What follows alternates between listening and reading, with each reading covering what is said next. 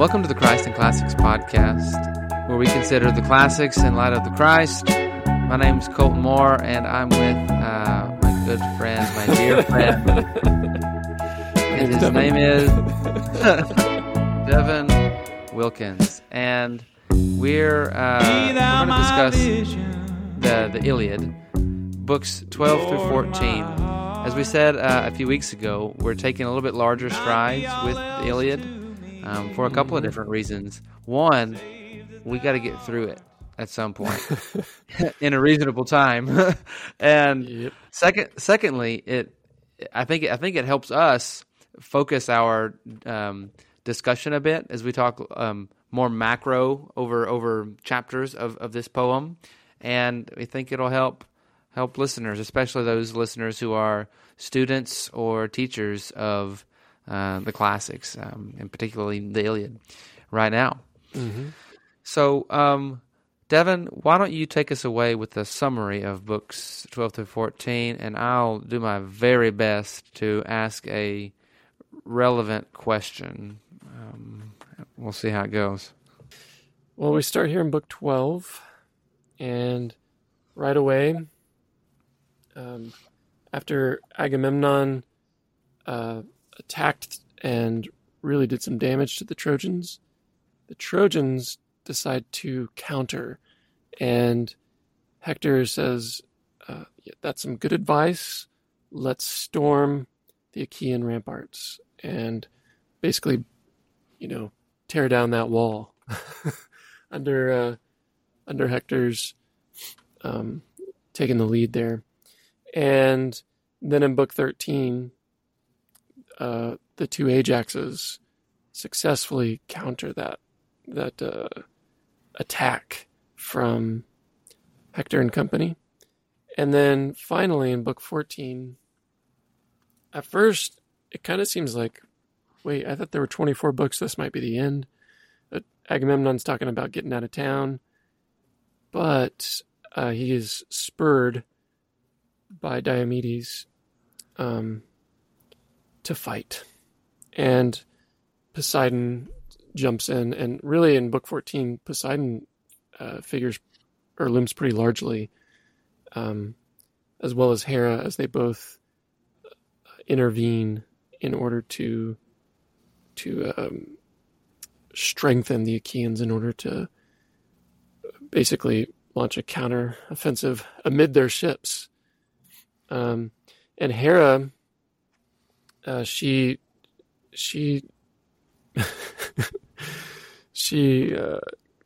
basically pulls sleep into the mix, and Aphrodite as well, and as a result, she lulls Zeus, who's been chilling up on the mountain, not paying attention to the battle.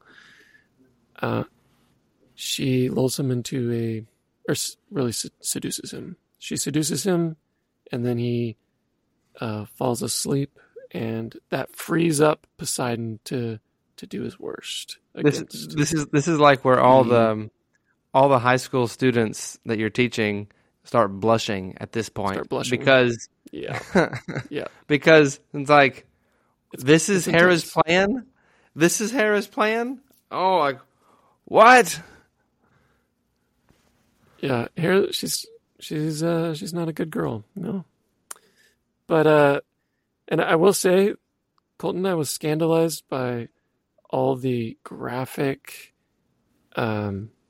descriptions of killings and the sex scene. It's like, whoa. There's a lot going on here that's just, no wonder they have children's versions of the Iliad. Well, it's like, it's really similar to many scenes in the Holy Scriptures that are just not sugar-coated, and you read them, especially in your younger Christian days, and you think, "Oh, does your Bible say that?" Because my Bible says, "What?" So, yeah. I mean, what's encouraging, at least with about gazelles. Yeah. What's encouraging, at least for this scene, is that at least Zeus is sleeping with his wife, his rightful, lawful wife, and not some other goddess or demigod or some other mortal human, which is a common theme in Zeus's story. So, still, there's some relational tension. Yeah, oh yeah. Yeah. Well, needless to say, the chapter, or the book 14, ends with a face-off between Big Ajax and Hector again. And Hector actually takes a blow from a boulder.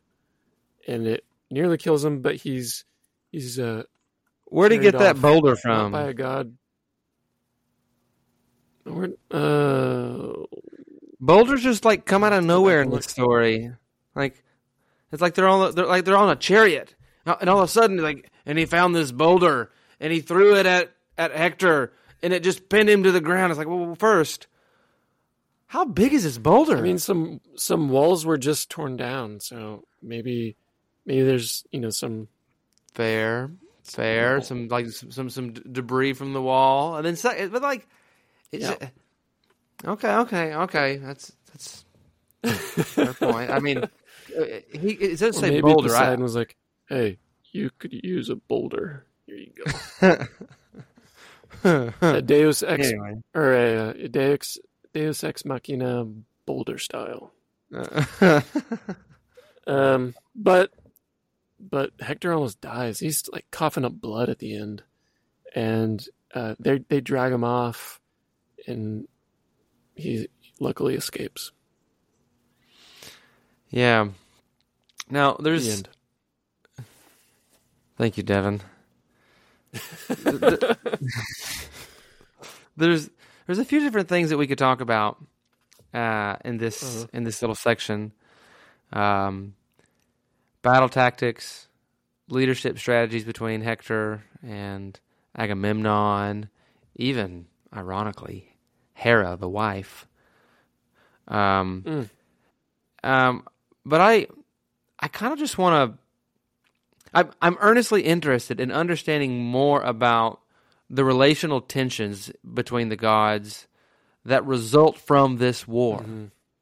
As we know, Hera and Athena and Poseidon are for the Greeks, with Apollo, Ares, and Aphrodite for the Trojans. And Zeus is kind of in this middle ground where he's governing it all. And so he's not really on either side except for when he wants to be, when it serves his ultimate ends. And this brings lots of tension between the lesser 6 Olympians and Zeus. And so like in book 13, you're keeping track. Do what? Sorry, I said I like this. You're keeping score. You've got the scorecard. It's like you have a graph over there, and I love it. Oh, I don't know. Well, it's all fresh in my mind because we just finished the Iliad with my 9th grade students, and so it's all really fresh in my mind, and I've got all these questions swarming, and so we'll take a stab at this one. In book 13, in Fagles, line 400 to 410, this is what he says, quote, "The two powerful sons of Cronus, Zeus and Poseidon, their deathless spirits warring against each other. They were building mortal pains for seasoned heroes, Zeus willing a Trojan victory, Hector's victory, lifting the famous runner Achilles' glory higher. But he had no lust to destroy the whole Argive force before the walls of Troy. All the father wanted was glory for Thetis and Thetis' strong-willed son. But Poseidon, surging in secret out of the gray surf, went driving into the Argive ranks and lashed them on and agonized for fighters beaten down by the Trojans." So there's a tension here between Zeus and Poseidon. Zeus right now wants to give Achilles and Thetis the glory that he's promised to them. But Poseidon is upset by that because he wants the Argives to win. But note that Achilles, or that Homer doesn't. What's his name? Zeus doesn't necessarily want the Argives to lose, if you will. But still, that brings attention. Like they're butting heads about who should get the higher ground, and I guess one question regarding this whole tension regarding Poseidon and Zeus is, does Poseidon know Zeus's ultimate will? It seems like the men know. The men know that Troy's going to burn, and that and Achilles knows that he's going to get glory. But does Poseidon know that? Because if he did, why is he so upset if he knows that the Argives are going to win? Does that make sense? Well, yeah, I seem to recall, and I'm not exactly sure that I'll be able to find it, but I seem to recall back a few books ago, Poseidon was really upset about the Greek rampart standing. He doesn't like it. He wants it to go away. But Zeus had given him some comfort, saying something to the effect of, like, "Hey, it's just there for now. This will come down. Don't you worry." Maybe that was even in book 12. I can't remember. But yeah, that to say, it does seem like Zeus has kind of clued him in a little bit. But I guess maybe that doesn't necessarily. Yeah. But like even Hera too. Hera too. In book 12, the Trojans are about to ransack the Greeks. They've breached the palisade that they've built, and they're about to like crawl over or crawl through the trench that they've dug to protect their ships.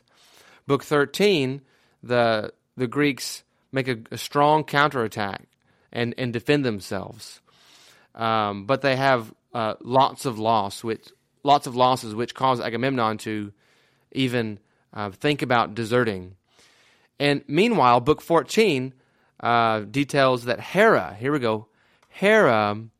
is in fear of the Argives, that they're going to be overrun by the Trojans, which assumes that it's a possibility that the Trojans are going to take over the Argives. But does she not know that Zeus has already promised to destroy Troy? If so, does she just not trust him? Or does she not know fully his will? And so she goes on this whole, she develops this whole plan to seduce him into the bed, make him fall asleep, while meanwhile Poseidon is going to urge the Greeks to rise up and fight back on the Trojans. And so, like, there's this tension that I just wonder if is it necessary that the gods are so opposed to one another if they ultimately know Zeus's will? Are they completely in the loop? I don't know. Your question ultimately, Colton, is basically, are the rest of the gods clued in fully to the will of Zeus? Is that fair? Yeah. It doesn't seem.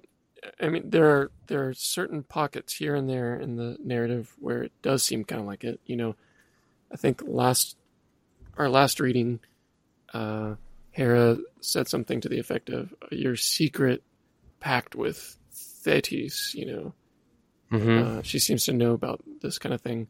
But then, if they knew that Zeus's will entailed victory for the Argives in the end, then they wouldn't have to take pains to, put him to sleep and seduce him and make sure that it's, that there's not going to be any trouble as a result of, going behind his back. And I mean, there's a lot of sneaking that betrays either they don't know or they don't trust. And in one sense, if the gods weren't worrisome about whether or not their men, Greeks or the Trojans, were had the advantage, then we might just undercut, quite frankly, a good story. Like a good story was going to have conflict in it and some sort of resolve to that conflict. I mean, there wouldn't be much conflict between the gods if they all said, "Oh, well, Zeus, of course, okay, Troy's going to burn. You're going to give Achilles and Thetis and the Trojans their hour of glory. Okay, all right, cool, go for it.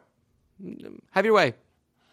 Like, we wouldn't have all the intra-familial conversations if they just kind of went along with it. It's real similar to the complexity of living in time right now while knowing God has already planned and willed all matters to come into being. Like God's sovereign rule over the cosmos does not preclude our temporal responsibilities on earth and our real struggle with wickedness and the enemy, which, I mean, it's gruesome at times, but I can't help but think from God's perspective, like, it makes for a good story, because then we have a Savior who comes and saves us and conquers and defeats the enemy, and does it now through the church. So I'm just trying to say, trying to answer my own thoughts by saying that perhaps part of this is a good story, but maybe another part is there's real uncertainties within the gods, even within Zeus. Like, he's lulled asleep. Does he not realize what his wife is doing? He's got some limitations as the king of kings in the Greek world. He's not omniscient. Right. Neither is he omnipotent. Yeah. And even that makes for an interesting story from our perspective. Yeah, that's right. But and we've talked about this before, but it seems to make it like an upstairs downstairs kind of story, where you've got really a human story on the ground and a deathless human story in the air. And praise God that reality is not really like that. And strangely, our good God through and through is able to write a narrative, like a genuine history that is better and more complicated, complex than Zeus is able to weave here. Yeah, which brings to mind another thought regarding these scenes is in book 12. Hector is triumphantly leading the way through the Argive ranks, and it terrifies Agamemnon. And Agamemnon shirks back, seriously contemplates departing, abandoning his troops as a coward, actually calling them all to set sail to go back home. And Odysseus rises up and says, whoa, no way, we are not doing that. This book should be about me instead. Right, and it will be. It will be. And Diomedes rises up, and basically, I see Agamemnon abdicating his role, Odysseus putting the king in charge because the king's not doing his job, and one of the other heroes of the Greeks rising up, one of the great warriors, and leading the charge for Agamemnon.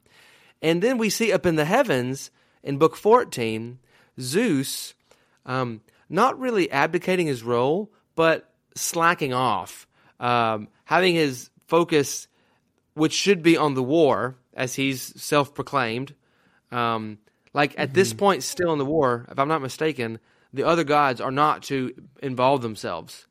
And so he gets duped by his wife to go to bed with him, and he falls into this divinely enchanted sleep, while Poseidon and Hera, underneath his nose, start moving chess pieces around. Mm-hmm. And in Book 15, in the next episode that we record on the Iliad, he's going to wake up, and you can kind of expect how hot-tempered Zeus is going to respond. And so we got two leaders here, the chief leaders for the Greeks and the chief ruler of the cosmos,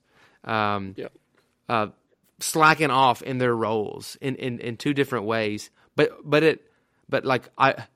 Ironically, Agamemnon's abdication lends itself toward their victory a bit, because they push forward, and the great little Ajax kind of steal the show on the battlefield, and then eventually great Ajax, the only man that Hector is afraid of on the battlefield, nearly kills him toward the end. So we're kind of leaving the listeners on a cliffhanger, because in Book 15, which we're not covering tonight, is when Zeus wakes up, and he's not happy when he wakes up. You can imagine. He's not happy. Right. But I still have this lingering suspicion that it's almost like Zeus has... I haven't read Book 15 in several years, so I'm betraying my memory, as well as possibly my reputation here. But you read it at one of the best places, at St. John's, with some pretty top-notch students and professors. So that's got to count for something. I'm just a wannabe. I've just read it a few times with high school students. Not at all. Not at all. You're fresh, and I am dusty. But I suspect that I feel stupid saying this, but the being duped by Hera and Poseidon is an opportunity for him to get angry, but it's all part of the show. He wanted the Argives to really take a beating, and they did. They were about to, hop in their boats and sail home. And he certainly wants them to stop shy of that as well. And so, up to this point, Achilles is still... he's been referenced, but we haven't gone back to Achilles yet. I think that's coming up soon. But no, we just get hints of his rage, still raging. We get snippets of Zeus's will as it relates to Achilles and Thetis here and there. So Homer keeps Achilles just in view to maintain our focus on what I think is like the central piece of the poem. At least right now in my reading of it, like his rage and this promise that he's made. Do you mean to tell me that Homer is stringing our listeners along for 24 times an average of 600 lines. That's a lot of lines. It's too late for me to do that math. But wow, that's intense. It's as I said at the very beginning of the show in episode 2, I think.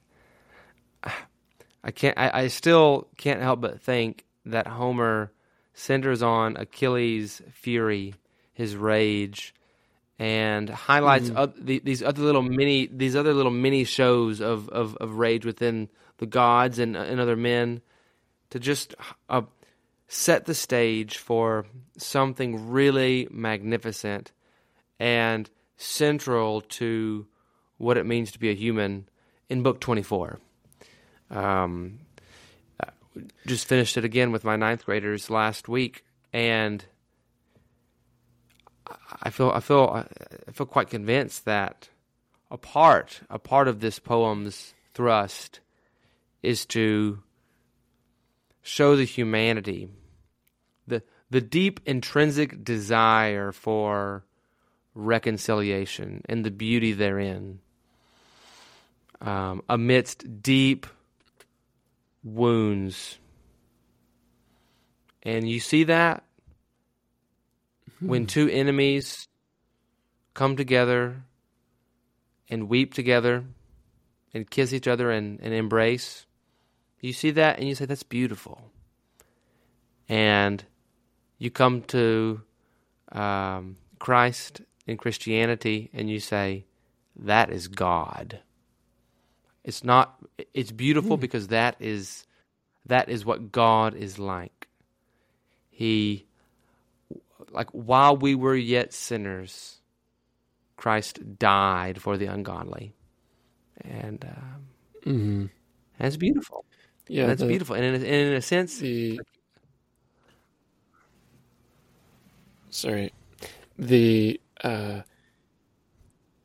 constant refrain that follows the Lord in the Old Testament is, his a God of steadfast love or mercy. And it's amazing that you see glimpses of that in ancient pagan literature. It blows my mind. And whenever we come to the ancient pagans as Christians, we have spectacles that we read through, and as is appropriate, before every reading of the pagans, we ought to listen to the famous hymn, "Be Thou My Vision," recorded by our good buddy, Ryan Goodwin.